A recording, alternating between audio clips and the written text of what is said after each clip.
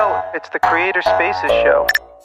Do you consider yourself a creator? I definitely do. Outside of the stuff I've done lately, I've been a designer and a front-end developer for 20 years. And throughout that, I've done other things as well, like video production work, animation, and After Effects for a while. And I refer to myself as a lifelong creative with ADHD because I've been creating. And I know you mentioned a few things, but what exactly do you create? Yeah, part of me is figuring that out. But I create everything. I'm all over the map, which there's a little bit of that trying to find my niche that I'm trying to land. But because I want to continue writing, I've done the Ship 30 and I've been creating content about ADHD is probably my primary topic, but also focus and productivity things. Which go hand in hand. Yeah, it all kind of ties together. Like I'm trying to follow what people suggest by making things aim toward a newsletter because I have a newsletter focused on ADHD. Awesome. And I know that collecting emails is the way to own your own platform. But yeah, I'm all over the map and having things all lead that direction.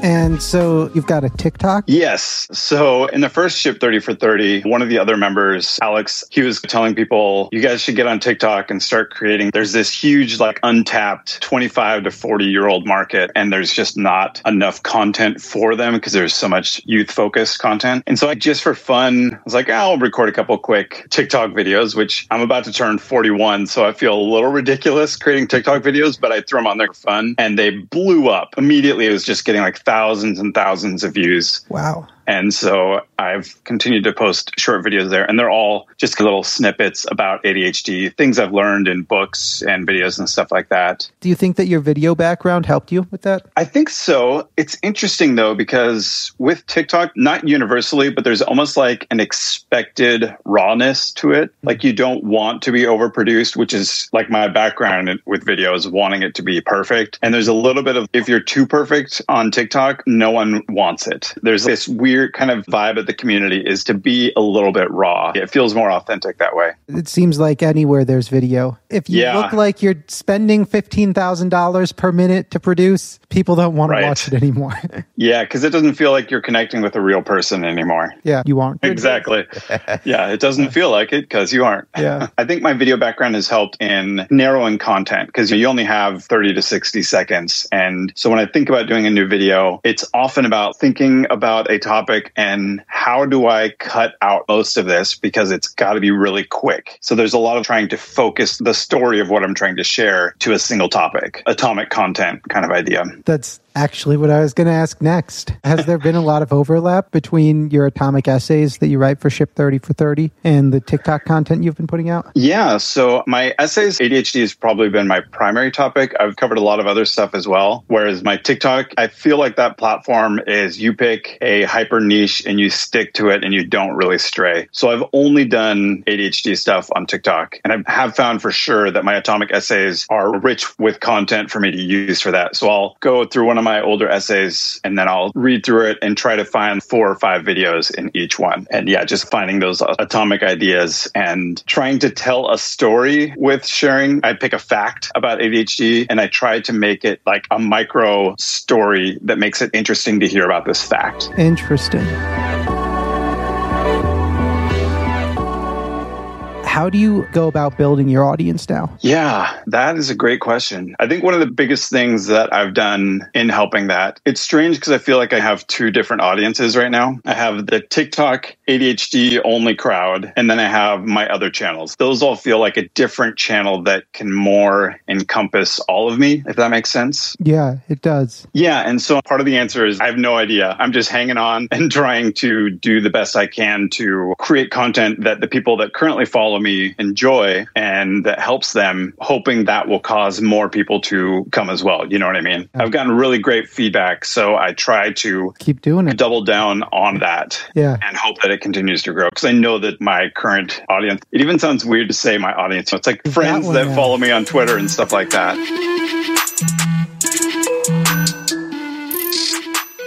Quick question for you then. How big's your newsletter and how long have you been doing it for? Yeah, so I started doing the newsletter right around the same time the first Ship 30 started. So that was about a little over 2 months ago now. And thanks to primarily the TikTok growth that I've been pointing people to that, I'm now just a little bit over 900 subscribers to that newsletter, which wow. I recognize is pretty unusual to grow that fast. So I'm just trying to keep at that. I know that the most important factor is to stay like consistent. And so I'm trying to just really make sure every Tuesday, 11 a.m., that thing goes out. So you're saying with one TikTok a week? No, sorry. One newsletter a week. TikTok, I don't have a super great release schedule or anything for that. I'm doing probably 3 to 5 a week. It depends on the week, though. I could definitely be doing way more of that. Yeah, I mean, TikTok is a platform where you could do a new video every hour and it wouldn't feel like too much. The way content just flows and the fact that the videos are so short, there's a huge window of being able to add content without it feeling like overload. I just have a full-time job and other things, so I'm not able to do that. Yeah. So you trying to build any audience or really get known online before Ship 30, before all this started a few months ago? Not really. I think I've just become more aware of it all in the last couple of months. I'll see people like Dickie Bush post some tweet about these are the skills you need to be successful. And I'll look at the list of skills and say, hey, I have all those. Why am I not doing the same thing? So I think that's just become more of a realization for me that, hey, I have what it takes to be out there.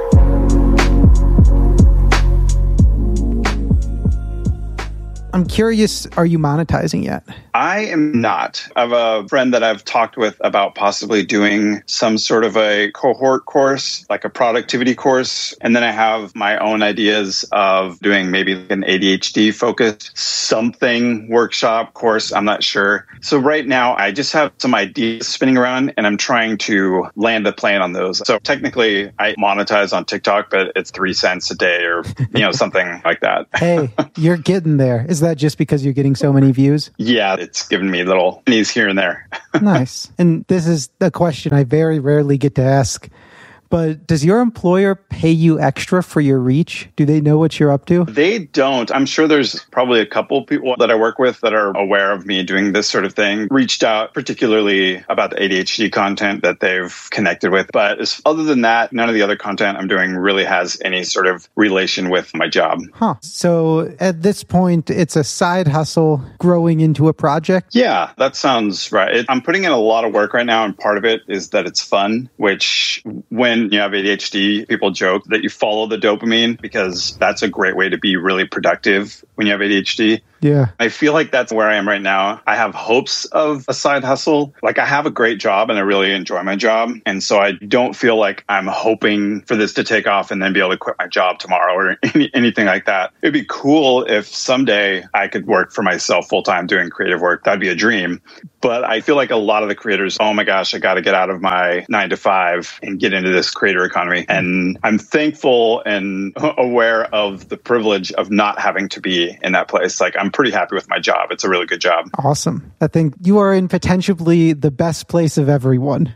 Because you're happy where you are, you're enjoying this new thing you're doing, and you're getting fantastic traction with it. Yeah, it's been a pretty amazing few months. And I really have to thank Dickie Bush and Nicholas Cole kind of inspiring it, because it really is just create stuff and release it. And then things just started to happen. And now that it's gained traction and, continue to give me that confidence of, hey, I have a voice and people want to hear that voice, and hearing great feedback, especially with the ADHD stuff of how I've really been able to help people is super encouraging. It's cool that I've been able to be part of other people's story in discovering themselves. When was that for you? So I found out that I had ADHD when I was 36, so about 4.5 years ago. Okay. And I've heard that it's a very different experience when you learn about it as an adult. Yeah, it definitely is. Because I've lived with it for so long and not known about it, that it really blends into your personality. So it becomes difficult to know what is my personality and what is a result of the ADHD. And so if someone told me today, hey, we've got this pill and it'll make your ADHD go away, part of me is like, well, that'd be awesome because the symptoms are terrible.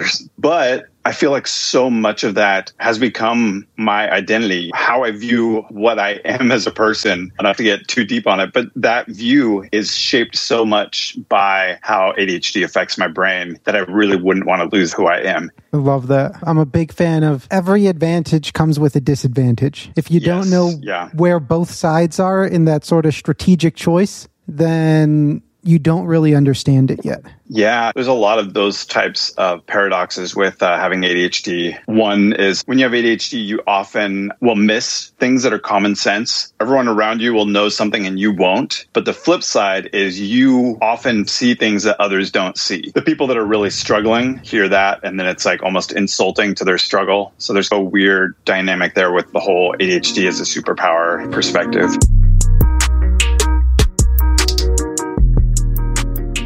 I'm interested, what's your North Star metric for success? That is a really good question. I think my own satisfaction. Success for me is enjoying what I do and being consistent. Love it.